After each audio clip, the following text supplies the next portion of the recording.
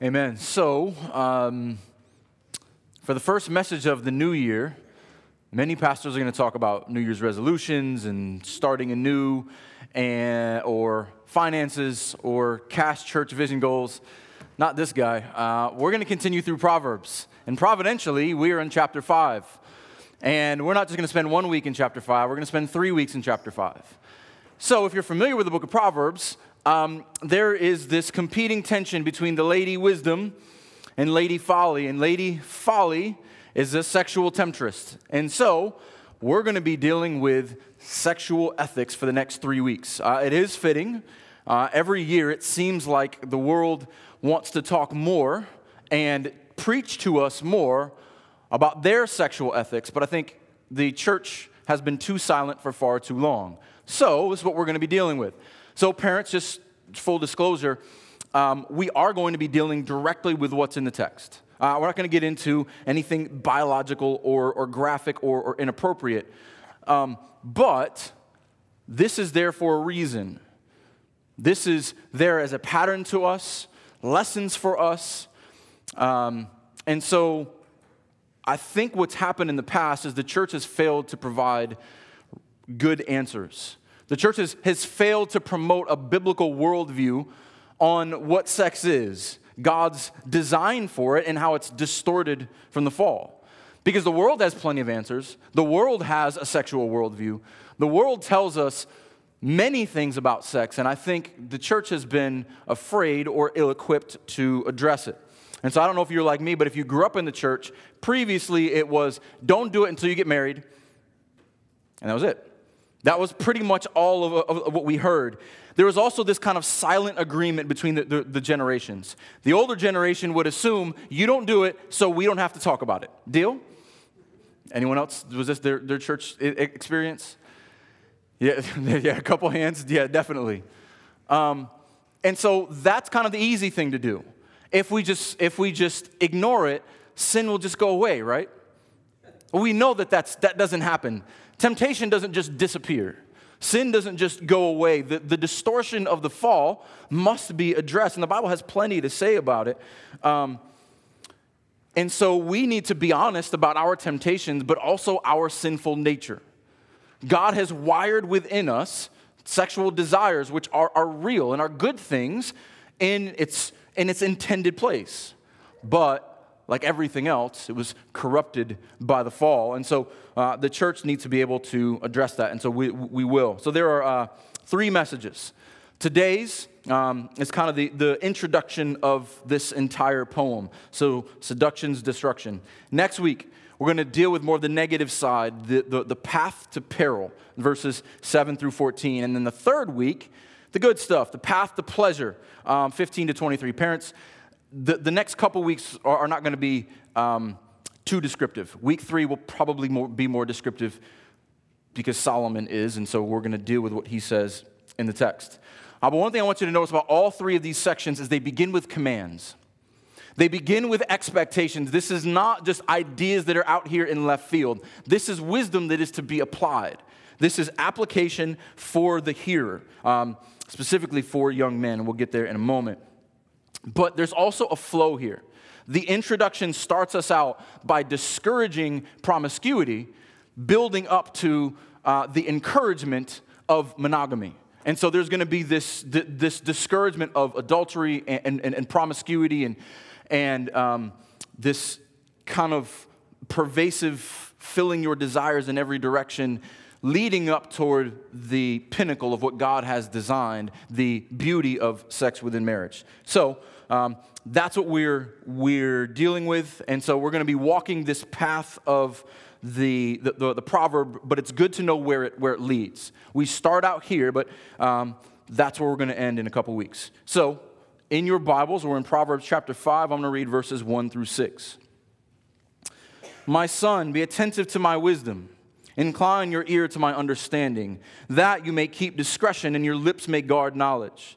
For the lips of a forbidden woman drip honey, and her speech is smoother than oil. But in the end, she is as bitter as wormwood, sharp as a two-edged sword. Her feet go down to death, her steps follow the path to Sheol. She does not ponder the path of life, her ways wander and she does not know it. Let's pray.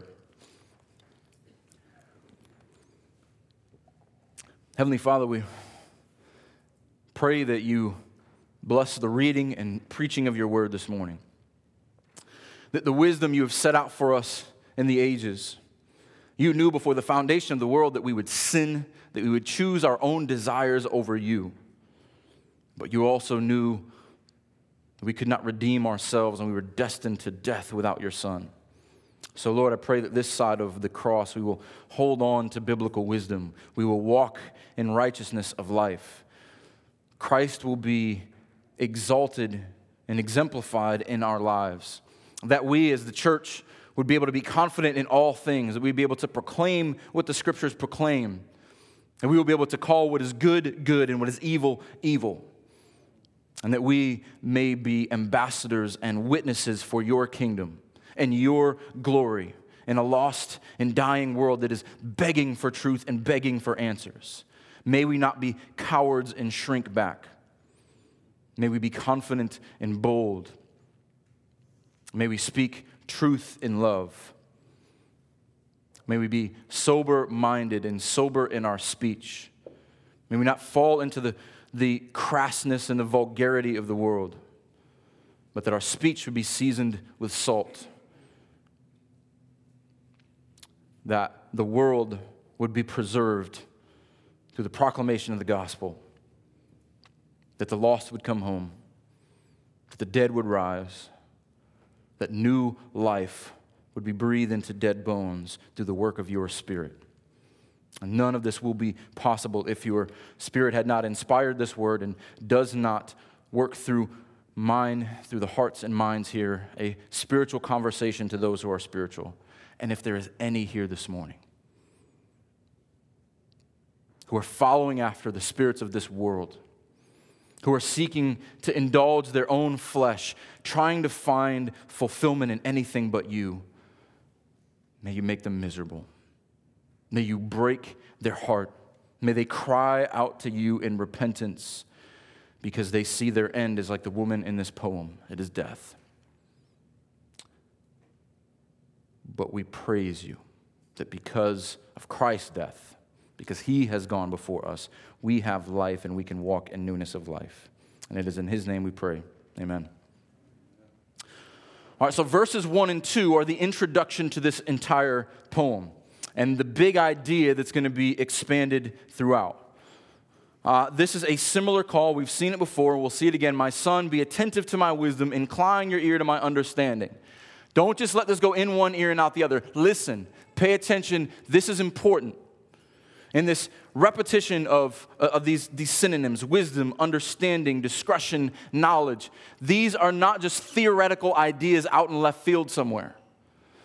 These are helpful bits of information that are to be applied. It's not just general facts. It is wisdom that is to be applied with the end in mind. We as your parents, don't want you to be confused. We don't want you to be ignorant of the end. We don't want you to be caught unawares. We don't want you to be brought in with the way the rest of the world is and falling on your face and stumbling. We want you to walk the clear path. And so, fathers, take note. This is a good way to have the talk with your sons especially. Because the simple message of, here's how it works, don't do it until you're married, satisfies no teenage boy. But the world, they've got lots of satisfactory answers. We need to explain to our children, this is where it will lead. If you go down this path, if you give into this temptation, here are the consequences. And if you live according to this, there is death at the end. And so that's why there's the longest section here is next week, is all the negative consequences. If you go into this adulterous woman, here's all the things that will happen. And it's just scratching the surface. So we need to be honest. We need to hold up God's good example, but also be able to call out the falsehoods and be soberingly honest. That if you don't listen to me, there is a lot of pain ahead. there's a lot of disappointment.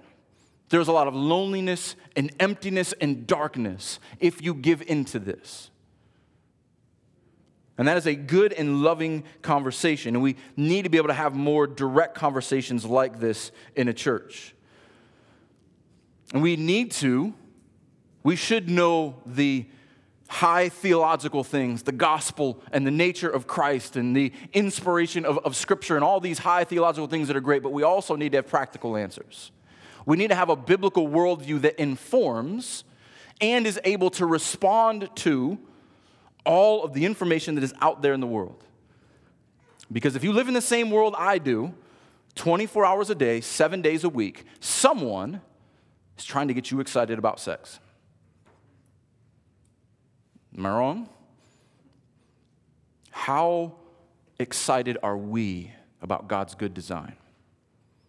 Are we as evangelistic about the good news, about how God has designed men and women, how we're created in His image, as the world is about the so-called good news that if you fulfill your desires, all your dreams will come true?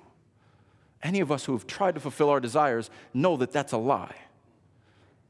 But we keep believing the lie. And if the lie is the one that speaks the loudest and speaks the most often, it's typically going to be the one that is to be believed. And so that's why we're spending 3 weeks here. All right, so verse 2. He says, "My son, be attentive to my wisdom, incline your ears to my understanding, that gives us purpose, that you may keep direction." Hold on to, discretion. Here's the purpose. Don't take this lightly. Discretion is being able to walk in wisdom and know where to apply wisdom, where to watch out for the pitfalls. As you're going down this path, even on the path of life, there are going to be roots, there are going to be holes, there are going to be pitfalls, and discretion tells you to watch out for them and to be careful where you step. These sexual ethics, this kind of code of conduct is to be kept with you. It's to be observed. It's to bring with you throughout life because it will save you a lot of heartache. And remember, this is David speaking to Solomon. If anyone knows about sexual heartache, it is David. If anyone knows about not listening to wise counsel and following the desires of his flesh and falling flat on his face and his son dies because of the consequence, it is King David. And if anyone needs to hear it, if you know how Solomon grows up, it is King Solomon. Because everywhere he falls, it's because of women. It's because of marrying women from other cultures, going after other gods, and the nation is split and ripped from his hands because of it.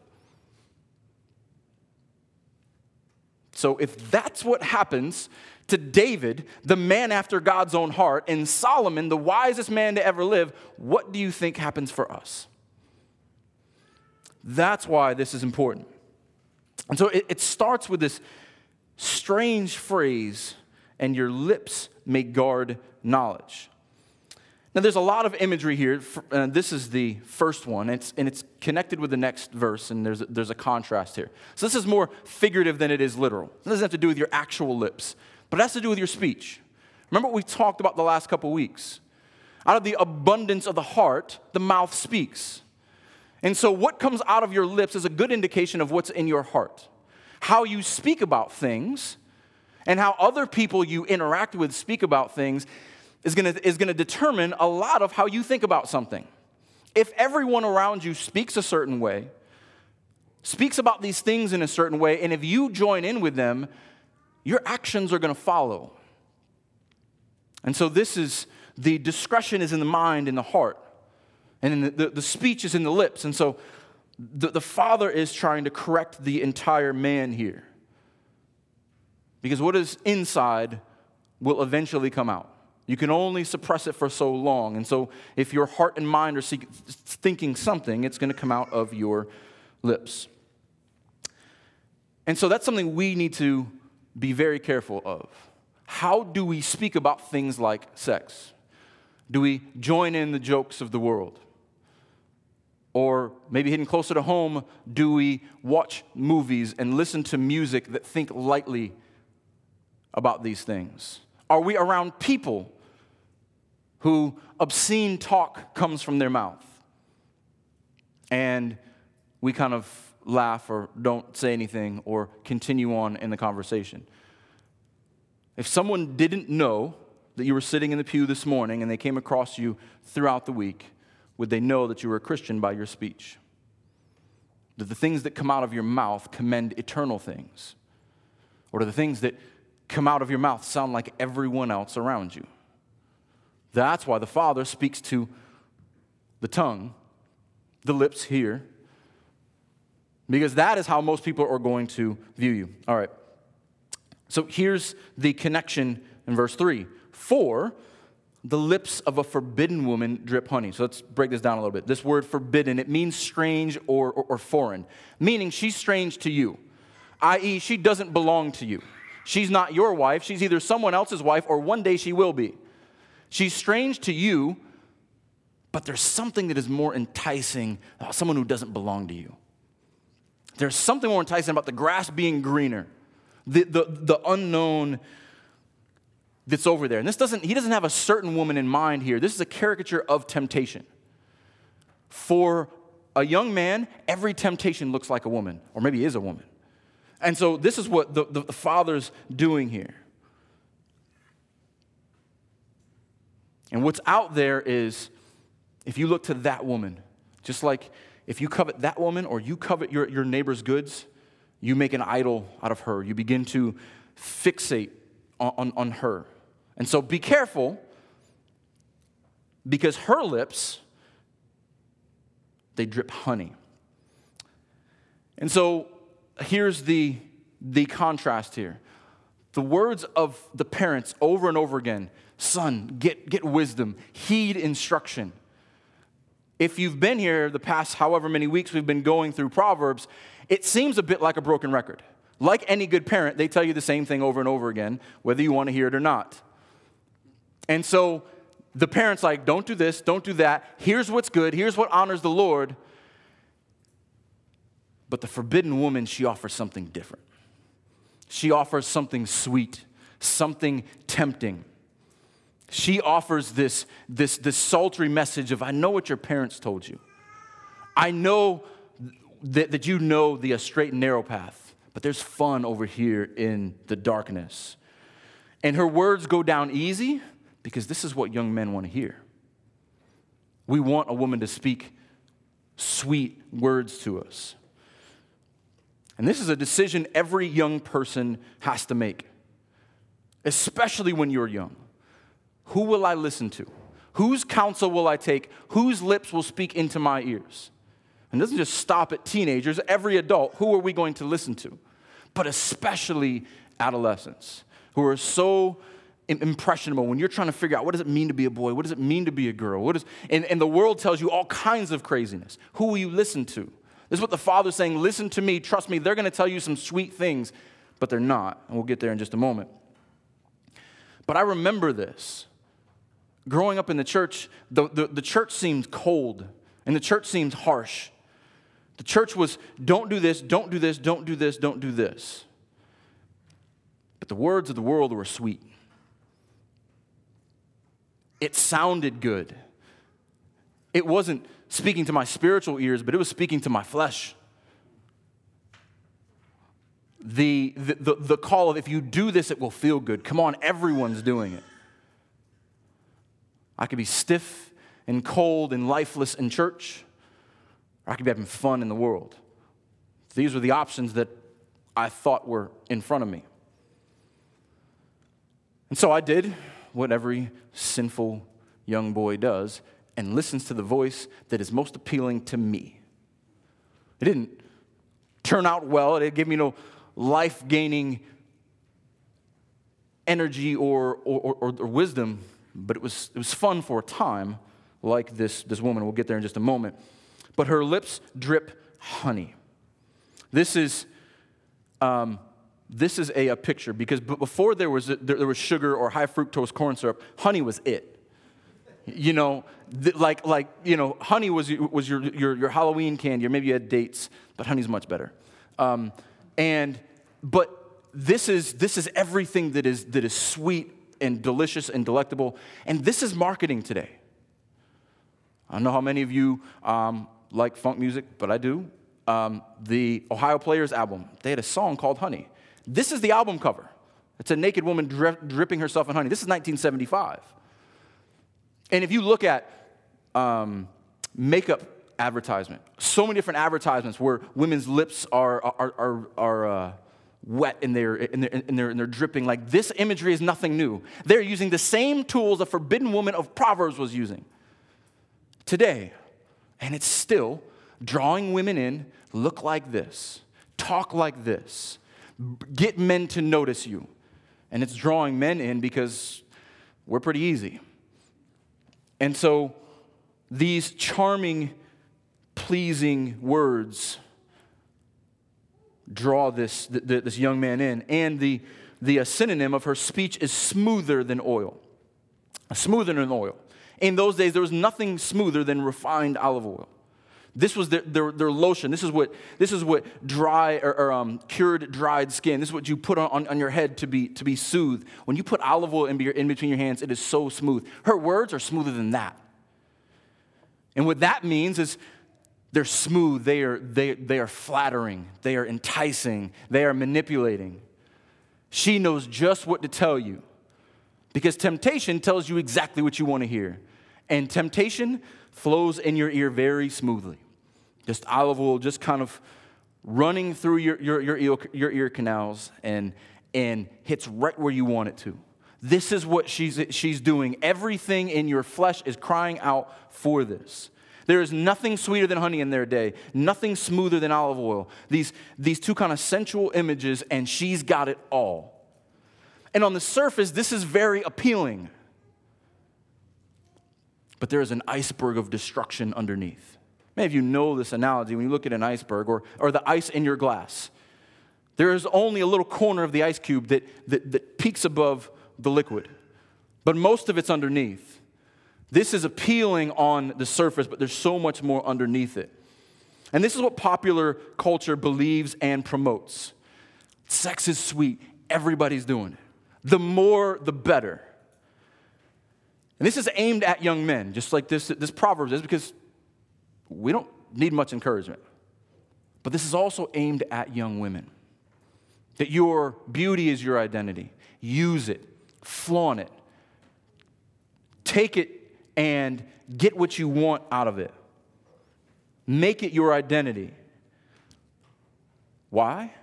Because the warning all throughout the book of Proverbs is that the wicked want you to join them. Misery loves company. Come on, come over here. We've got drunkenness and sex and greed and murder, all the stuff that your flesh wants. Join us. And the Father is trying to warn the Son.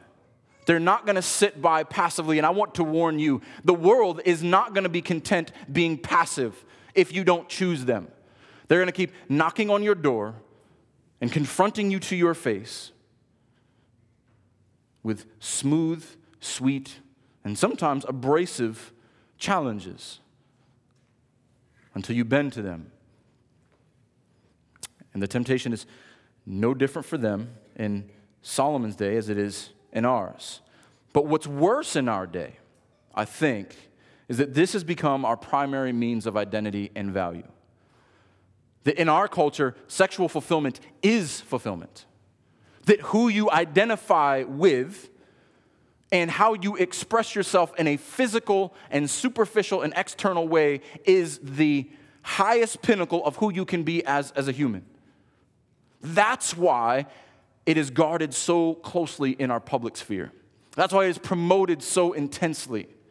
Because this is the religion of our age, the God of our age. And if as the church we stick our head between our legs and think that this will just go away, it's only going to get louder and it's going to get worse. And we have to be able to spot what is sweet but ultimately will turn into what is bitter. And I talk to so many parents and so many people who wonder, why is my child confused? Why are they going over here? Why are they going to what is unnatural? Why are they doing all of these things? Why are they crying out for attention? Because the world has a better PR campaign than the church. The church is known for what we are not for. We are known for what we don't do. Yeah. But we need to be able to have real conversations, and we need to be able to celebrate the good things that God has created. But I also think that parents are intimidated. They don't want to confront their children, and the church is ill-equipped. The church thinks if we could get in this room and get in our little safety bubble, we don't have to deal with any of this stuff out there. There is a lot of truth to finding safety among believers.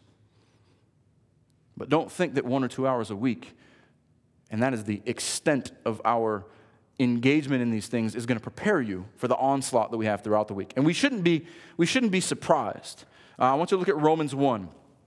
It should be obvious that we would go to a text like Romans 1. So we ask, this kind of unbridled, celebrated sexual promiscuity, why is it the way it is? This is the outpouring of adultery. This is Romans 1, 24 and 25.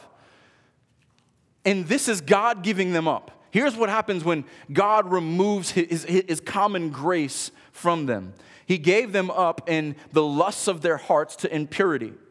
It's already there. He doesn't need to help them. It is by our nature. In Adam, our core response, our initial response is always me, my flesh, my lust, what brings pleasure to me. So in the lust of their hearts to impurity, to dishonoring their bodies among themselves, because this all goes back to idolatry. They exchange the truth about God for a lie and worship and serve the creature rather than the Creator. This sexual perversion, this is idolatry. This is saying, God, I want what you've created. That will bring more to me than you. I love your creation more than I love you. I will worship an idea in my mind, this fulfillment of my desires, instead of the Creator who is blessed forever. And so we need to recognize that this is idolatry. And when the world holds this up, this is something that it wants you to worship. The word worship just means to hold something of high worth, to lift it up. The world wants to lift this up. And we should too, where it belongs. It is a good thing that we should hold highly within marriage. It is easy for us to get swept up in what the world celebrates. But we should be prepared, because the Bible has a lot of good things to say about sex. I mean, God gave it to us. It's a good gift. It is the height of intimacy between man and woman, between husband and wife. It is the union of the two becoming flesh. It is the beautiful picture that points to Christ and the church. It is meant so that we can fulfill this creation mandate to be fruitful and multiply. Do it, enjoy it. For my glory, for your goodness. We should be able to say these things and say them confidently. There'll be more on this in the third week when we talk about the beauty of it. So this is mainly directed at young men, but the good thing also is that women, weaker vessel, as we've talked about often, does not mean lesser. But in your vessel, you have great power. A woman can be sweet encouragement to her husband, can be smooth words that will comfort him and console him when the world is beating him up. Or you can have men eating out of the palm of your hand. And this is what the world is projecting. The sweetness and the smoothness of sex is a great thing in its proper place. But coming from the forbidden woman, it's the path to death. Let's move on. Oh, so we talked about the iceberg a moment ago. But what's underneath the iceberg? So here's on the surface, all this appeal that appeals to our flesh, but the bulk of it is underwater. What's underwater? Is it creates an appetite that you can't quench. It creates a habit and an addiction. And like any other addiction, just one more hit. Just one more.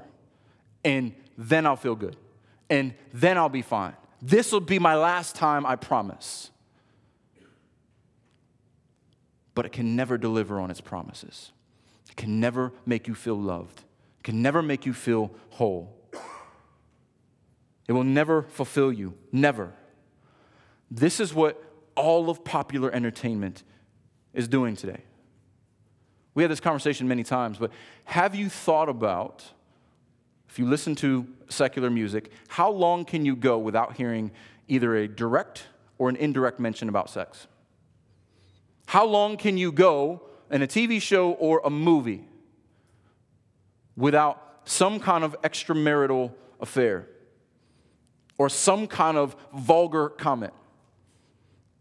It is extremely hard to find entertainment. And we don't think about it most of the time. Many of you, throughout the week, you have worldly music playing in the background and you don't realize you are inclining your ear to it. And whether you know it or not, it is conditioning you. It is desensitizing you. Many of you have heard me say this, but before Christ, I was in the world as a DJ. And when you're in these clubs and playing club music, 99% of what you play has to do with sex. There's also money and fame and all that other stuff, but everything has this undertone, if it's not overt. And I remember when the Lord opened my eyes, brought me to my knees, and I tried to DJ for a little while. I remember one of my gigs afterward, and I'm watching all these people dance, and I'm playing these songs, and I heard the music for the first time. And I'm like, what am I doing? What am I playing?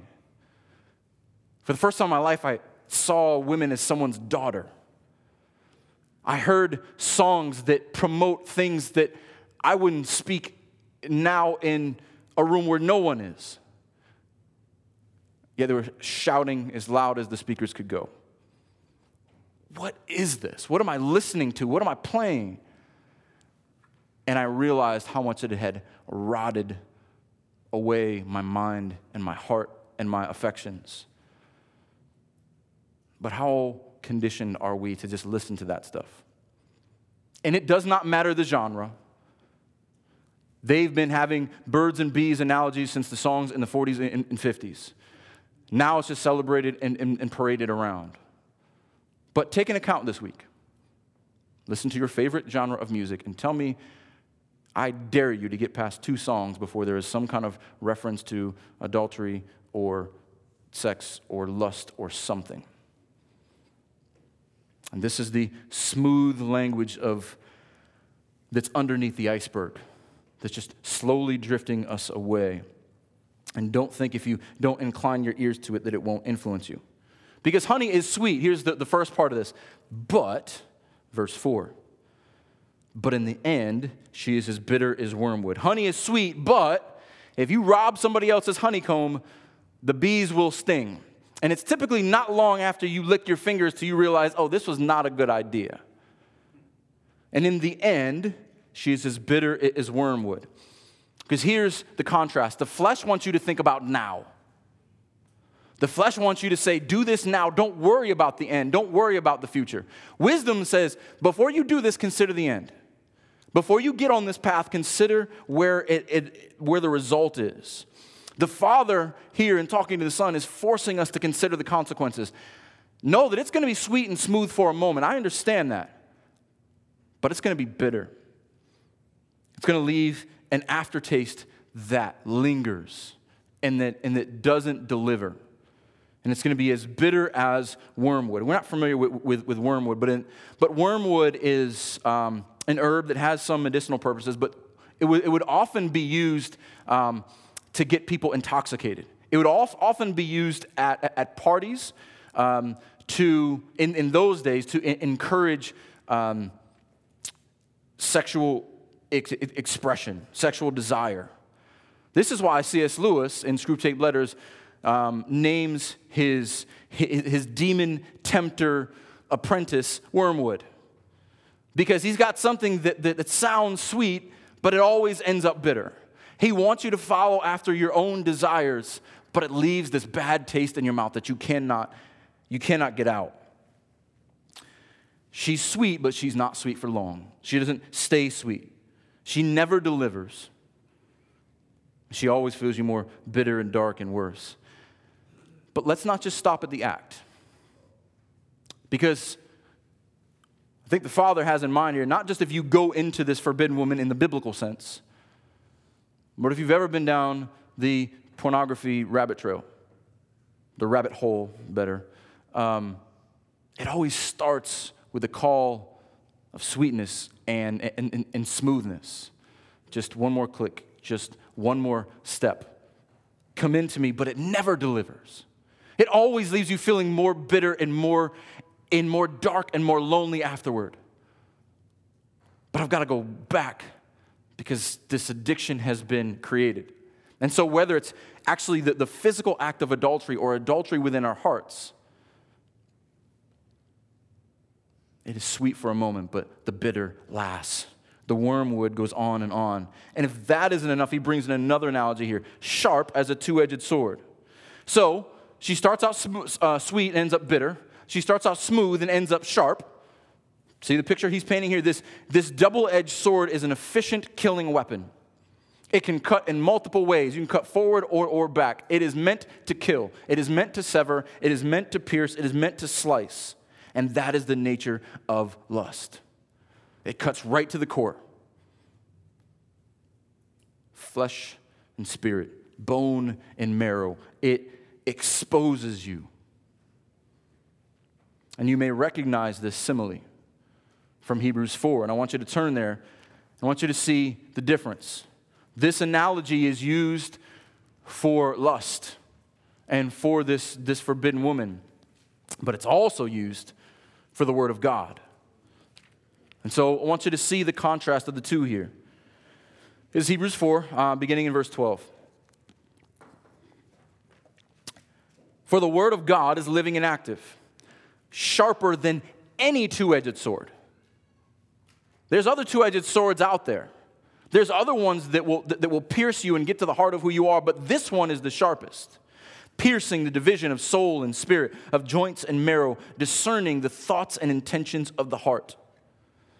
Calling back to the discernment of Proverbs. You want to know what will expose you? Your own selfish desires or the Word of God. Both of them will show who you really are. One will leave you naked and exposed and dead. One will open up your heart to cut out what is dead inside, that you may cry out in repentance.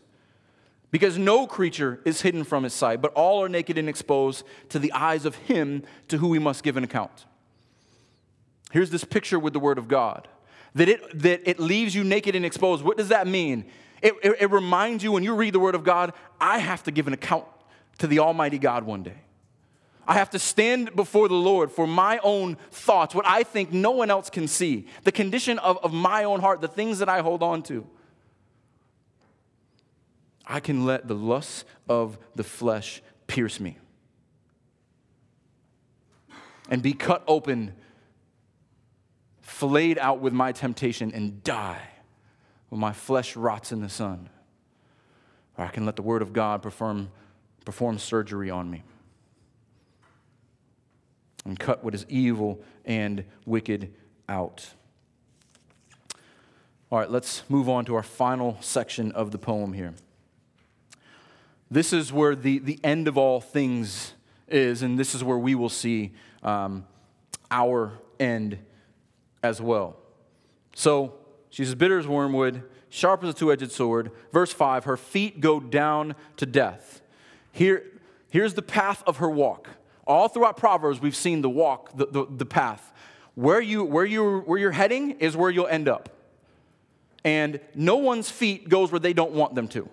She is putting one foot in front of the other. This woman of temptation, she's heading down, and down is never good in Scripture. Going up, that's where Scripture gives us the picture of up is where God is. The good things are up, the bad things are down. She's going down. She's going to death. Where you are walking, who you're associated with, which direction you're going, tells a lot about who you are. And her path is going straight to death. Now, death in the Old Testament is kind of like anti-life.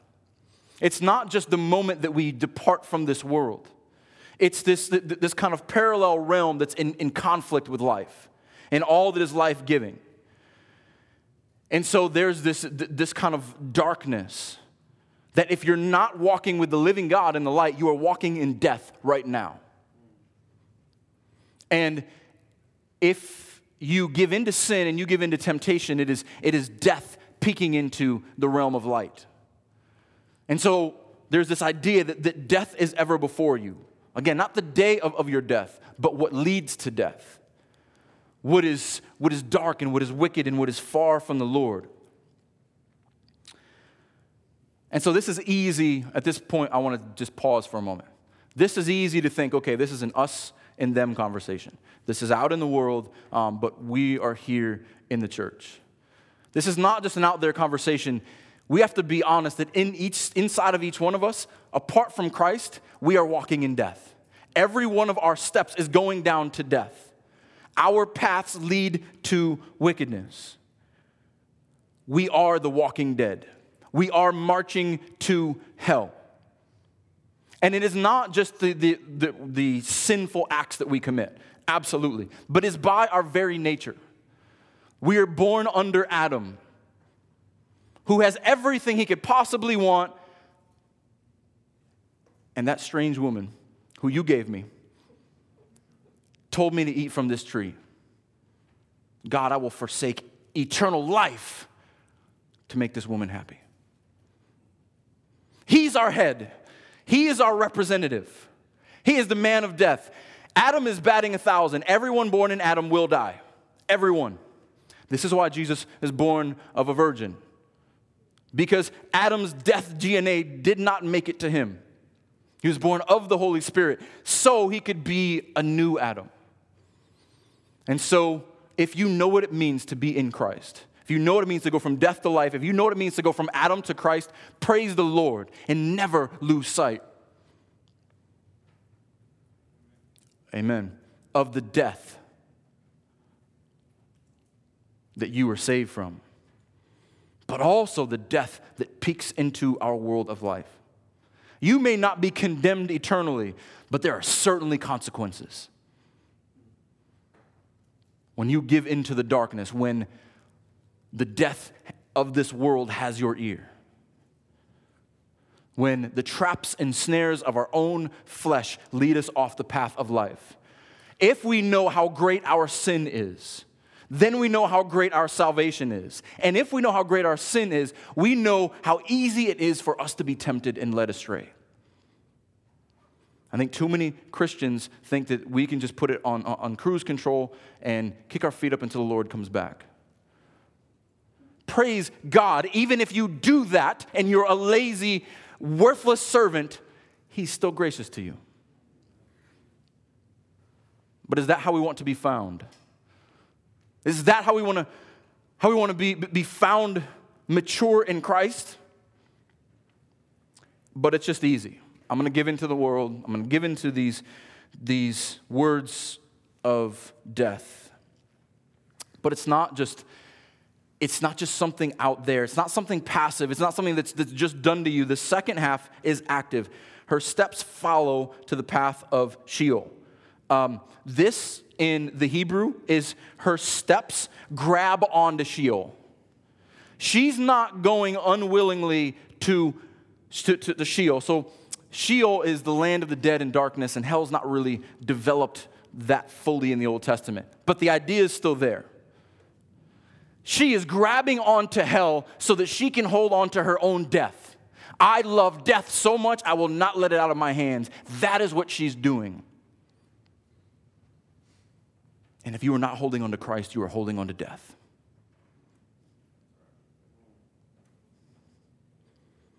No one goes into hell kicking and screaming.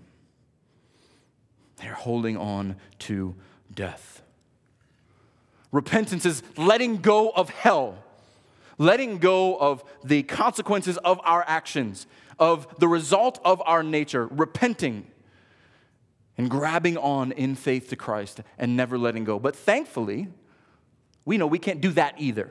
Thankfully, it is Him who does not let go. Thankfully, it is Him who holds us in His hand, and no one may snatch us out. Because if we could be snatched out of His hand, we would snatch ourselves out. Now, I told you to consider the end of all of this. I want to go to Revelation. We'll look at two passages in Revelation. One will be on the screen, one I added last minute. So turn there anyway. Revelation 12. So when Proverbs tells us to consider the end, we know the end. We have the end. Our Savior, the one who came as the new Adam, the Word of God incarnate, wisdom incarnate, has a message for the church. Here's his message. Look at Revelation chapter 12, starting in verse 10. And I heard a loud voice from heaven saying, now the salvation and power and the kingdom of our God and the authority of his Christ have come. This is in the church age. This is right now. The kingdom of God has come.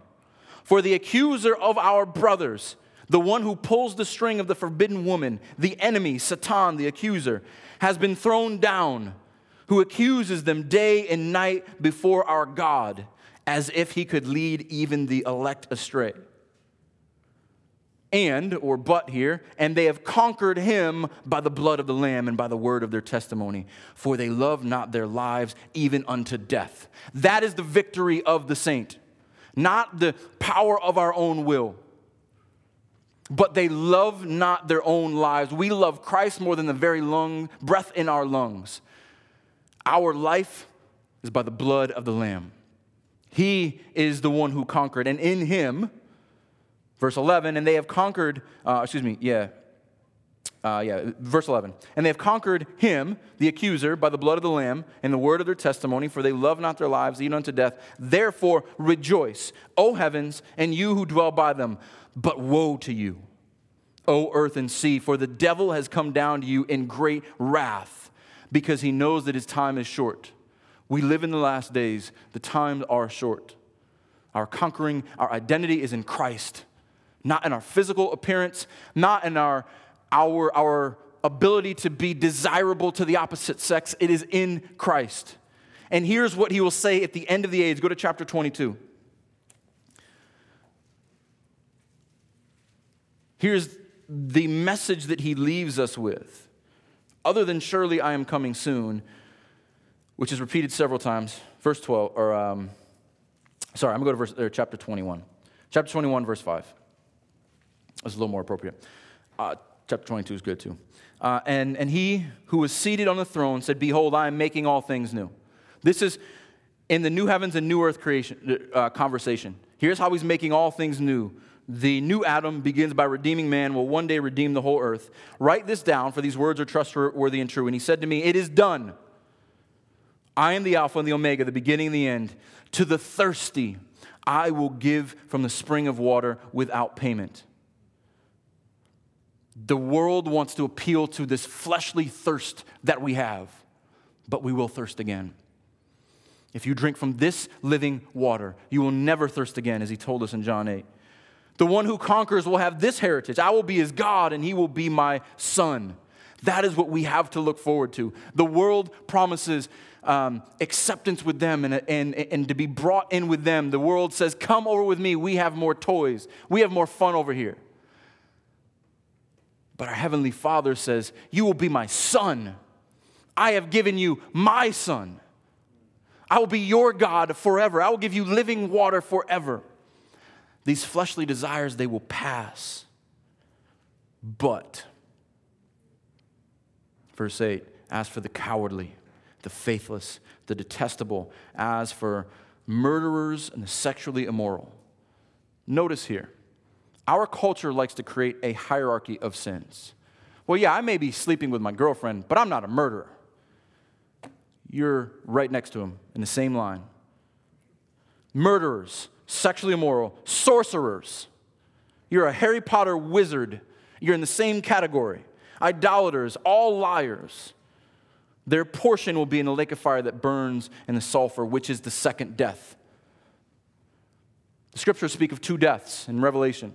First one, we will all die unless the Lord comes first. Our bodies will die. That one's fine if you're in Christ. But the second one, you don't want to die in that one. Because that's the one that doesn't end.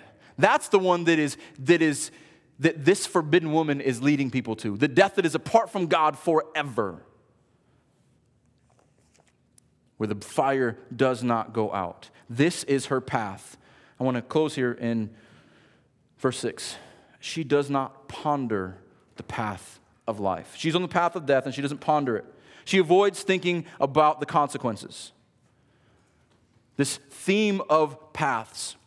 She is not considering what will happen where she goes, and those who follow her are not considering it either. Those who are consumed with indulging themselves in immediate gratification don't care where it leads. One foot in front of the other, this feels good, bitterness, this feels good. That's foolishness. She doesn't even ponder it. She doesn't even think about where is this leading me. And those who follow her are not thinking about it either. This should be sobering. Do we ponder the way of life? Do we think about what it means to live in Christ, to walk as Christ, or are we just walking aimlessly like this woman? Are we walking on the path of life? Are our eyes fixed on Him as we sung earlier? Do our ears listen to His voice? Are our sins covered by His blood? Are our prayers lifted up in His name? This is the path of life. We should ponder this. Consider Jesus, the founder and perfecter of your faith, for the joy set before Him, went to the cross. Consider Jesus. Ponder Him. Consider the path of life. Don't be like this woman. I use this analogy a lot. So how do we ponder? Pick your head up. Be a heads-up person. I like how a lot of you did that. Be a heads-up person. The heads-up person says, you know what, before I get on this path, let me look down there and see where it leads. Before I get off on the exit, let me make sure I'm in the right city. But the simple person, the writer of Proverbs says, oh, simple ones, how long are you content with being simple? The simple person says, this feels good, this feels good, this feels good, walking themselves right to death.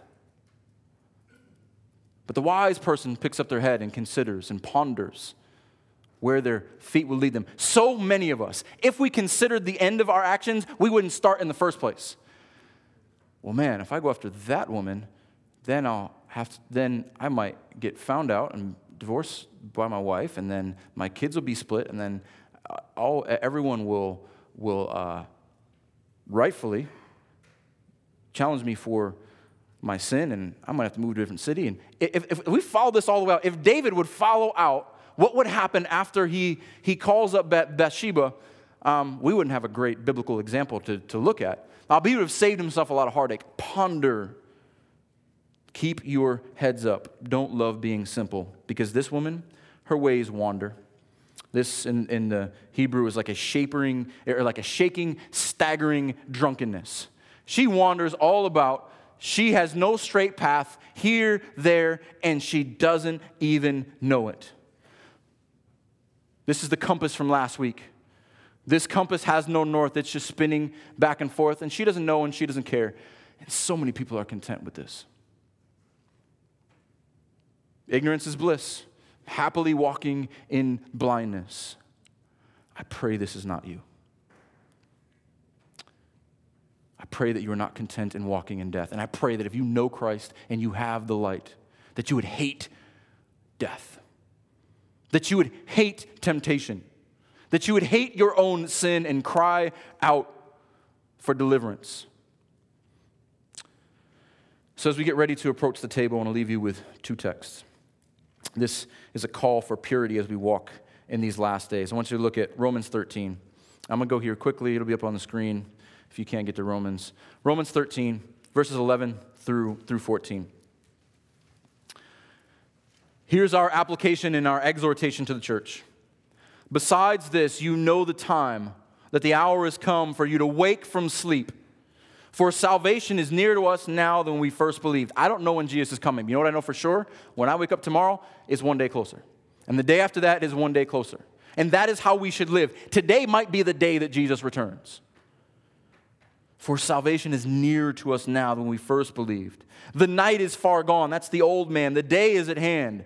So let us cast off the works of darkness and put on the armor of light. Let us walk properly as in the daytime. Not in orgies and drunkenness, not in sexual immorality and sensuality, not in quarreling and jealousy, but put on the Lord Jesus Christ and make no provision for the flesh to gratify its desires. That's how you walk in life. Put it to death. Don't let the honey or the smoothness lead you astray. Last one. And if I don't want you to leave thinking, man, this is in my own strength, I don't know if I can do that. Look at 1 Corinthians chapter 10. This is a very real temptation to many, and I don't want to belittle it. I know this is not easy. For most men in this room, myself included, this is the most difficult thing every day to deal with. But thankfully, our salvation is not based on our faithfulness. Thankfully, we have a faithful God who is mighty to save. Look at 1 Corinthians chapter 10, starting in verse 12. Therefore, let anyone who thinks that he stands take heed lest he fall. If you think you are immune from the temptations of this world and the voice of death that hearkens you, beware. Take heed that you do not fall. No temptation has overtaken you that is not common to man. Here's the lie of the enemy. You're the only one who struggles with this. You're the only one who does this. Every other Christian has this figured out. That is a lie. That's why we need to be honest with each other and pray for each other and encourage one another and challenge one another. Because the same thing David said to his son and Solomon said to his son, men in here should say to their sons. No temptation has overtaken you that is not common to man, but God is faithful. I need to repeat that. God is faithful, and he will not let you be tempted beyond your ability. But with the temptation, he will also provide the way of escape that you may be able to endure it. That is a good prayer. I'm going to speak to men right now. That is a good prayer. Lord, this is hard right now. Please provide a means of escape. Anyone ever prayed that prayer and get a text message, get a phone call? Yeah. It is a good thing. Our God is faithful. It is not up to you to be faithful. Do not try to do this in your own strength. Cry out to God in your weakness, and he will deliver you. So take a few moments to prepare your hearts and minds for us to approach the table. And deacons, you can grab the elements.